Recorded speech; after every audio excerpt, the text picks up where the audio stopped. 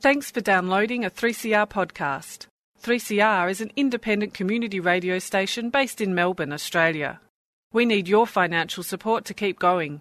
Go to www.3cr.org.au for more information and to donate online. Now stay tuned for your 3CR podcast.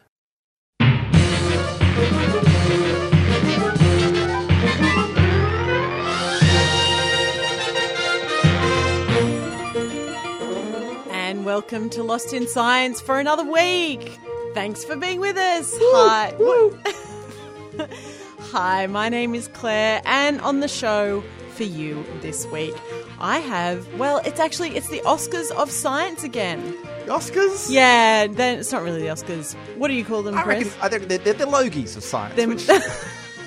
It's more like the end of season footy awards of science. The Brownlows of science. The Brownlows of Science are on again. Yeah. It's the Eureka Prizes at the Australian Museum. So I'm going to do, unlike the Brownlow, they don't broadcast them on television like they used to. Back in the Catalyst days, they used to broadcast it. So instead of broadcasting, I'm just going to give a roundup of the best science to come out of the Brownlows. So we're not even going to pretend to cross live. Chris, what do you have for us today? Well, speaking of award-winning science, I'm going to be going to the most cutting-edge, most groundbreaking thing. Remember a couple of weeks ago we did the water drops in a bucket? Blink. Yes. Yes. I'm going to give better than that. I have got a new experiment that I'm going to do in the studio on spaghetti. Your in-studio experiments are fantastic. Well, and the plinking experiment was great. It was recorded in your bathroom. Yep. While you're alone. Yep. Who knows what you were doing? The cat was there. It's good to have witnesses. Yeah. Collaborators, I should say. Silent witnesses. Well, this will be live in the studio, so you can all see for yourselves, and we'll be exploring how spaghetti breaks. Solid state spaghetti? Solid state, not soggy spaghetti. But it's a long-standing physics puzzle that has been solved, and there have been new developments in this area. So stay tuned for that one. And Stu? Well, I'm very interested in how people think after hearing of Chris's spaghetti experiment. Especially how physicists think. How physicists think, how everyone thinks. How do we come up with these thoughts? But no, really, we had a neuroscientist on the show recently. Yes, and shout out to David Farmer. Yeah, neuroscience is obviously the study of brains. But I'm going to explain what rats' brains and rose hips and humans' brains have in common. Did you say rose hips? Rose hips. Like the tea? Well, like the fruit of the rose flower, yeah. Yeah, wow. What they have in common. What they have in common, or not. Wow. Well, I'm going to stay tuned for that, and you should too. On with the show.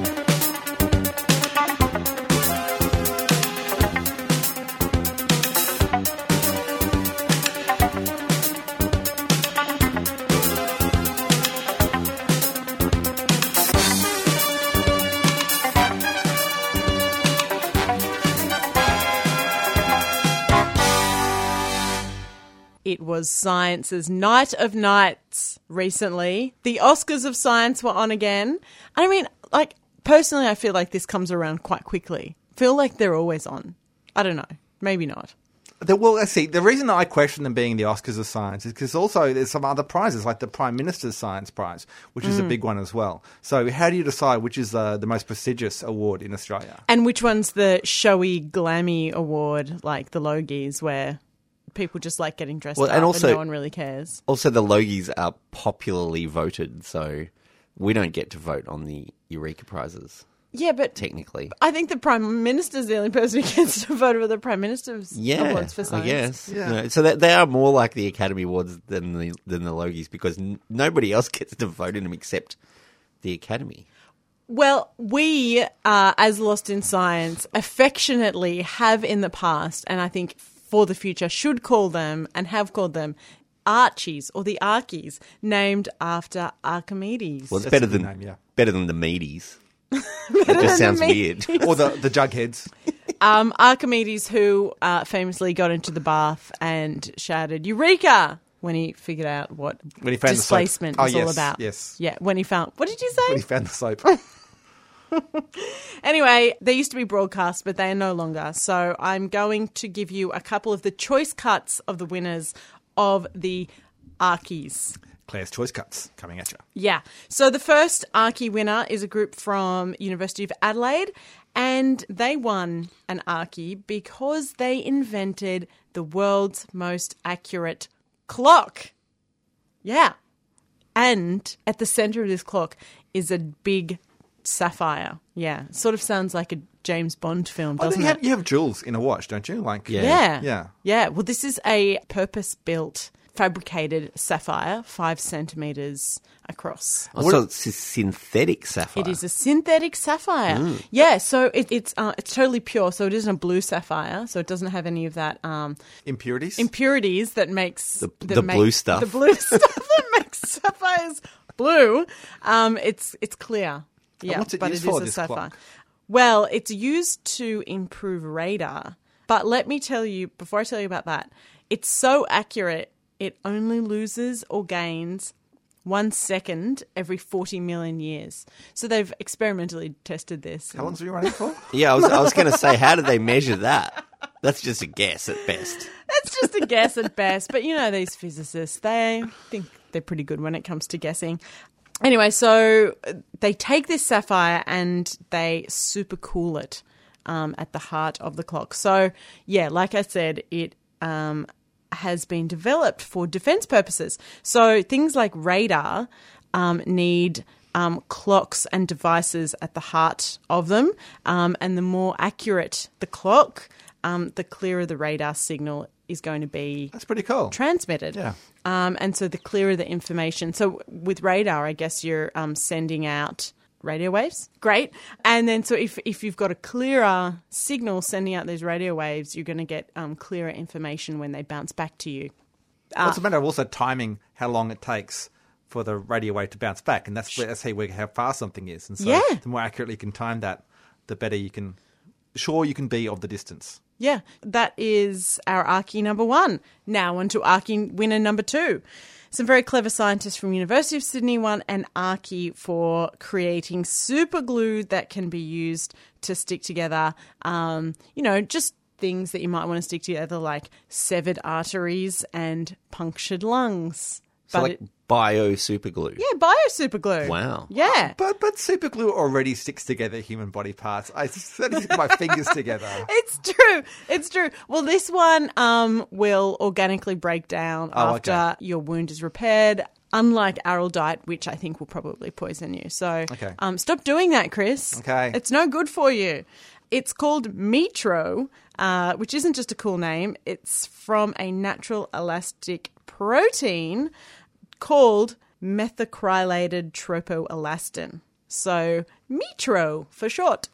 Can't wait for someone to start selling that in beauty cream and stuff. Just the methacrylated whatever it was. Yes. Yeah. Sounds like something from the Pons Institute. Yeah. But it's not. It's real science. It is real science. And it sets in just 60 seconds. And the way that it sets is by having a UV light shone on it. So, yeah, I'm just going to say, if the yarn gets chopped off, they just glue it back on, is what you're saying. That's what I'm saying. 60 seconds later. That's cool. Hey, presto. They could potentially be good for microsurgery and stuff. Yeah, so apart from sounding cool, wounds treated with a Metro heal in half the time as wounds treated with traditional sutures or staples. So that's always great. Yeah. And Arkie number 3 is one for the community and all the citizen scientists out there and all the gamers out there as well, Chris. It's Questagame won an Arkie, a Eureka Prize. What's a Questagame? It is the real-world outdoor gaming app that promises its users the chance to discover brand new species. So it's like Pokemon, but for real species. Yes, it's Pokemon Go, but with real animals. Which is sad that we have to say it like that, because surely it should be the other way around. But anyway, you can play it on your own. You can play it with a school group. You can play it with your friends. And you can find new species. Disclaimer, you may or may not find new species. You could potentially find new species. Yes. Yeah. That's pretty cool. So we can download this app and get on our phone and Yeah, I already have. Quest a game. Someone's already found a new species. One person's found one new species. So there you go. But if you go onto the website, you can see all of the different species and where they're found around Australia. That's and pretty upload. amazing. Yeah, it is. It's incredible. Well, I'm going to get rid of Tetris then and just put that on my phone instead. Yeah. You have a one app policy on your phone. Yeah, yes? only one game at a time. Only one Yeah, game at a yeah. time. Fair enough. Well, this is also science, so maybe you could make an exception and also keep Tetris. No? Okay. So they have ID'd a new species of spider using Quest a Game, which is great. And anything that gets people out and about is probably a good thing. Yeah, so Quest a Game, a win for the scientists, a win for nature, and a win for people who like fun. Well deserving of an Archie, I'll say that. I think all of the winners are well deserving of a Eureka or an Archie.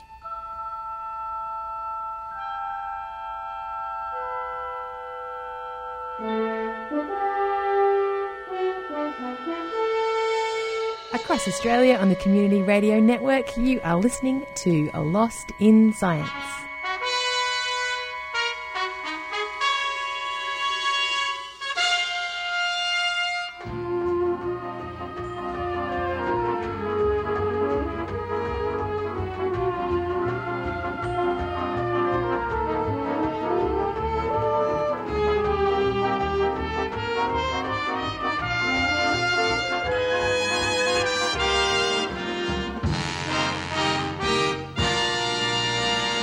All right, so a few weeks ago, we talked about the cutting-edge physics of why dripping water makes a plink, plink sound.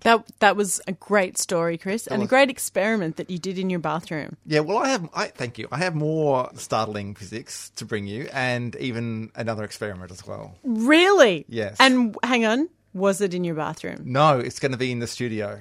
Really? Yes. Oh, I can't Yeah, wait. yeah. Okay, fantastic. Yes, and we're going to do the physics of spaghetti.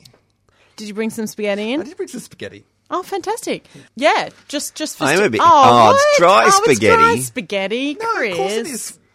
You will see the point of this. Okay. Okay. So this is another one, just like the plinking water that had like this long puzzled physicists for ages. This is another thing that has puzzled physicists. Well, at least Richard Feynman talked about it in the 1980s. Apparently, it was kind of a big thing. And essentially, But what is it? you will see. I'm Okay. going to give you each bit a strand of spaghetti. That's going to make a little bit of mess, so we will pick up our pieces. And all you have to do is hold an end, and you just bend it until it breaks, and see what happens. Okay. Mine went flying. Doesn't break in the middle. It doesn't break in two pieces like you would expect. No, it broke in three pieces for me. Often three or more is what you get, basically. And this is something that Richard Feynman noticed and thought, why is it so? He tried to figure it out, and he couldn't solve it. And he asked Julius Sumner Miller, and he didn't know the answer. No. And we will pick up all the pieces of our spaghetti in the studio, because Yeah. it does tend to go everywhere. Anyway, so it is one of those puzzles. It actually took about 20 years to solve this. It was solved in 2005. Some French physicists published a paper It's 20 in years. which they figured it out. The plinking story took over 100 years Yeah, or yeah, something something like that, to yeah. solve. Oh, so they're really narrowing stuff down now. Yeah. Got a much Yeah. better understanding of the kitchen. Yeah, but no, it's actually quite interesting. And I'll give you some more spaghetti. We can play with Great. this. We've got Excellent. another Thank experiment you. to do. Here you go. Here you Okay. go. Oh, another one. Yeah. So when they... Okay, yeah. So Go on. essentially, so what basically happens? I'm going to show you guys. This is like I'm going to describe it for the people at home, and I won't get you to do the experiment just yet. Okay. Yeah, I'm going to tell you what happens. So essentially, what happens is when it breaks. So the spaghetti is bent, and when it breaks, the ends where they're bent, they snap back. They start to straighten up, right? As you'd imagine. Right. Because it's no longer bent anymore in your hand Yep. when it's left. And so what happens is that kind of unbending of the spaghetti, of the strand, moves along like a wave along the strand of spaghetti. And as it does so, like you've got the bit in your hand is still a bit curved, and the bit that was the end that broke is straightening up. And so what happens is you get this kind of wave of curvature changing from the curve to the straight, and the actual radius of curvature gets tighter. So it actually gets bent more as the wave goes along, and eventually it reaches a critical curvature where it snaps. So basically the force of the rebound of the spaghetti Yeah. breaks itself. Yeah. Yeah. And the people who came up with this, they came up with a really neat experiment of showing it. So what I'm going to do is again hold hold both ends, and you bend it, but not till it breaks. So bend it quite a bit, but not till it breaks. Mine broke. You can I have another you can piece? have another strand. Yeah. Yes, thank you. Okay, so bend it before it breaks, and then what you have to do is just let go of one end. And it breaks. Try it. Oh, I think mine broke. Mine Still break. didn't do it. Not Bend it far more, enough. bend it more, and then let go. So essentially what you're doing by bending it and then letting go on an end, you are essentially doing what happens at the first break when you're bending it. So you're Right. creating that thing. And it's really actually it's an interesting situation because what's happening, you created a stress on the spaghetti, and it's only when you remove the stress that it breaks. So you think it would break when it's under stress, but actually when you remove it is what causes the thing where it breaks. Now, the reason why I'm talking about this now, this whole particular spaghetti puzzle, is because there's been a new development in the world of spaghetti physics. Some more work done by students at MIT who decided to take this a bit further. They've got nothing better to do with their time. They wanted to not only figure out why spaghetti breaks in more than two pieces, but to work out whether it's possible to make it break in only two pieces.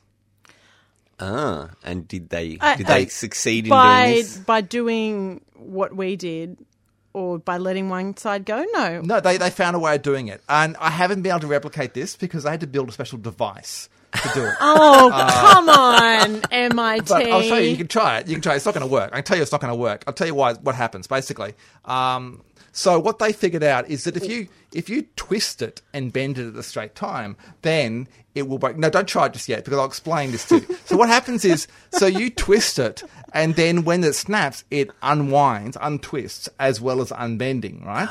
And the untwisting dissipates energy that from the other wave, and it removes kind of the energy that was causing it to break. So the untwisting is solves that problem of breaking. Now the trouble was that their device to do it kind of only worked when you twisted it over 250 degrees, which is very hard to do. Oh, that's really hard. That's a very long Without way. breaking it. Yeah, yeah, it Well, snaps off your fingers. Yeah, it's about 2/3 of a circle, isn't it? Yeah. So you can try it, and you can try it and then bend it. And I couldn't get it to work, so I'm just going to see you guys fail. So for people trying to do it at home Yeah. with spaghetti at home, Yeah. we're just using normal spaghetti Yeah. and What number spaghetti is that? Oh, this is actually number. Oh, I can't see what that is. It's a relatively fine gauge. It's not quite angel hair spaghetti, but it is. Number five. Number No, five. no, number five. In the papers I looked at, they did talk about using number 5 and number 7. I think they tried with, and the reporters asked about whether they were trying with linguine and whether that would work the same. But they haven't done the experiments on linguine yet. But look. It's if you can bend it more than 250, twist it more than 250 degrees, it should be able to break it. In so two pieces. I'm just twisting it. I'm not bending as well. Twisting and then bend. Okay, Twist so- and bend. Twist and then. No, Flew a over bit there. flew I over don't here. think it Anyway, did. I think so- I got it in two. So there's a puzzle No, for you. I've got it No. back. You can try this at home. Alright. Maybe use pliers or something. Maybe you can try that. I don't know. But anyway, it's something to try. And that. Get a vice and some pliers Yeah. and all your spaghetti. But and a big pot of boiling water. and now we have some cleaning up to do.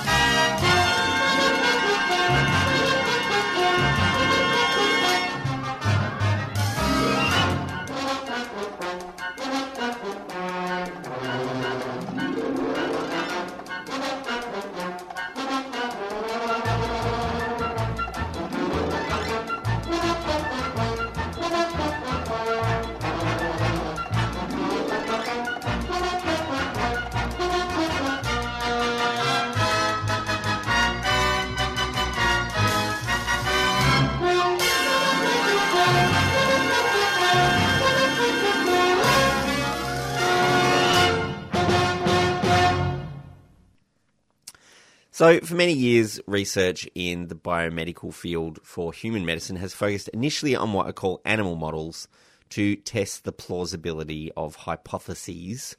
Most people are obviously unwilling to volunteer for the kind of experimentation that most people will allow to happen to animals, but they're not willing to line up for it themselves. Fair enough, yeah. But they're also, animals are easily multiplied for replication purposes in experiments. So having healthy individuals for experiments and trials is as important in some cases as having subjects with a particular condition that is being studied, and finding adequate numbers of human volunteers presents problems for a start. Other factors in choosing animals in early testing of human medicine is that some species, especially rodents, including mice and rats, can be manipulated in various ways. So particular mutations can be identified or even introduced in populations of rodents that allow better understanding of the onset of particular diseases or the effect of certain medications. And this has proved very useful in developing numerous treatments for human patients by running initial trials on animals in many fields of medical research, including neuroscience. But that may all change. Neuroscience is focused on understanding the workings of the human brain in a physiological and biochemical basis as a functioning organ of the body, and it makes sense that it works in humans in much the same way as it works in other mammal species, including rodents, because it serves a similar function in all of these mammal species. So generally speaking, scientists sort of go, well, it's a brain, so we'll see how the brain of the mouse works, and then we'll be able to figure out how the brain of the human works. But a recent discovery, or a further recent discovery, I should say, may call into question the usefulness of animal models in human neuroscience. The recently published announcement of the rosehip neuron. Oh, this is where the rosehip comes into it. This is where the rosehip comes into it. So this particular neuron is named for its shape, which is like the fruit of a rose after its petals fall off. So the flower's finished and it's shaped like a little sort of bulby thing with the spikes at the end. Yeah, and this was discovered simultaneously by researchers looking in two different ways. So two different groups of researchers looking at two different things came onto the same point at the same time. At the same time? Yeah. So one group was looking at tissue samples of deceased humans and discovered the cell by its distinctive shape and recognised that that was a specific type of neuron. And the other group were looking for unusual electrical signals in neurons and the patterns that particular neurons put out in electrical signals. And they figured that this one neuron was putting out a weird pattern of electrical signals. So they discovered it and they sort of got together and figured out, oh, wait, we're looking at the same thing. They're not exactly sure what the function of the neuron is, but its unusual attachment to other neurons might give some clues about what it does. They suspect it is able to arrest electrical impulses through other neurons, which they say is a way to control the flow of information through the brain, which is pretty important as far as brain functions go. So these neurons attach in weird ways to other neurons and stop specific information going through specific parts of other neurons, which is very interesting. And the big surprise being that it doesn't exist in rodent brains at all. So humans have this particular kind of neuron. Rodents don't have it at all, but it might be very important in dictating the way brains think, and it may actually be one of the things that separates human thinking from other animal thinking. I mean, it sounds like though they've only just now found it in humans.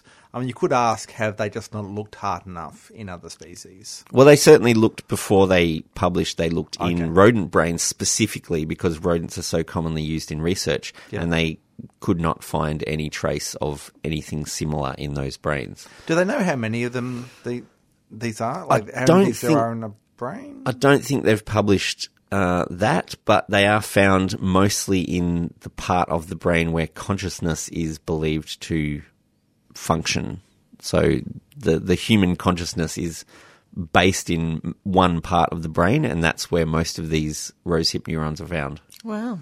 Consciousness as in, so you have your so-called higher functions, which is like your executive decision-making, this kind of stuff, which is kind of in the frontal lobe. And that's like all your executive control stuff, where the thinking takes place. But then there is also, so we might refer to that as consciousness. But then there is consciousness, which is defined as not being unconscious. So the bits that keep you awake. And that's kind of more down towards towards the brainstem, but in that kind of central part of the brain, the pons and medulla, those kind of things. They're definitely talking about the frontal lobes of the brain. That's what I'm being which is much bigger in humans than it is in other animals too. Yeah. Got to fit all those rose hips in there. That's right. They haven't observed it in any other species so far, but as you say, they're still looking and they may well find them in other species. They suspect that it's likely that they'll find more in other primate brains at the very least in the future, because they've measured that, primates think in ways that are more similar to humans than other animals do. But they do think it's another piece in the puzzle of explaining why human brains don't work the same way as other mammals, and that probably certain animal species are not going to prove to be useful models in some areas of neuroscience at least.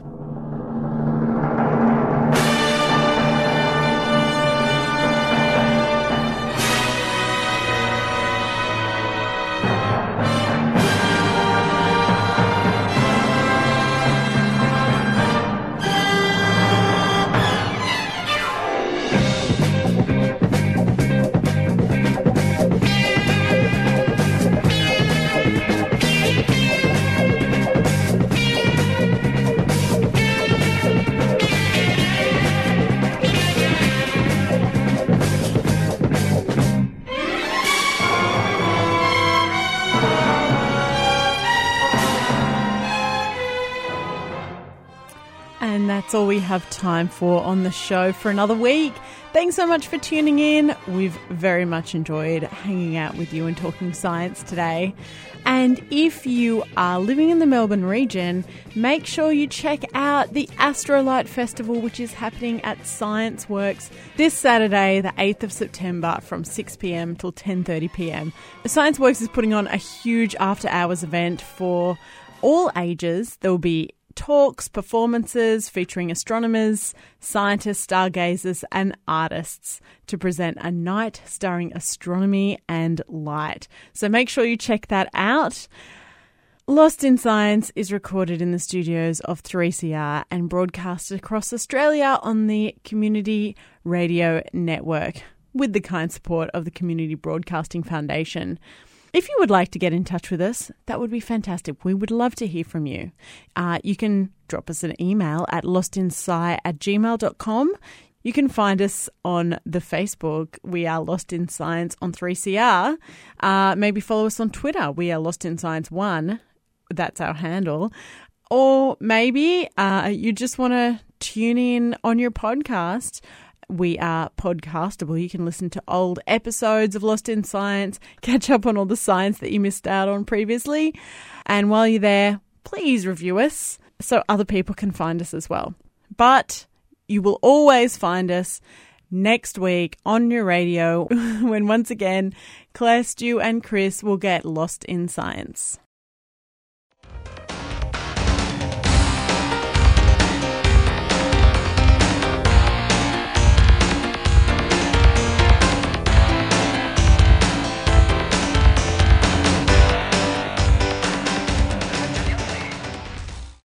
Thanks for listening to a 3CR podcast. 3CR is an independent community radio station based in Melbourne, Australia. We need your financial support to keep going. Go to www.3cr.org.au for more information and to donate online.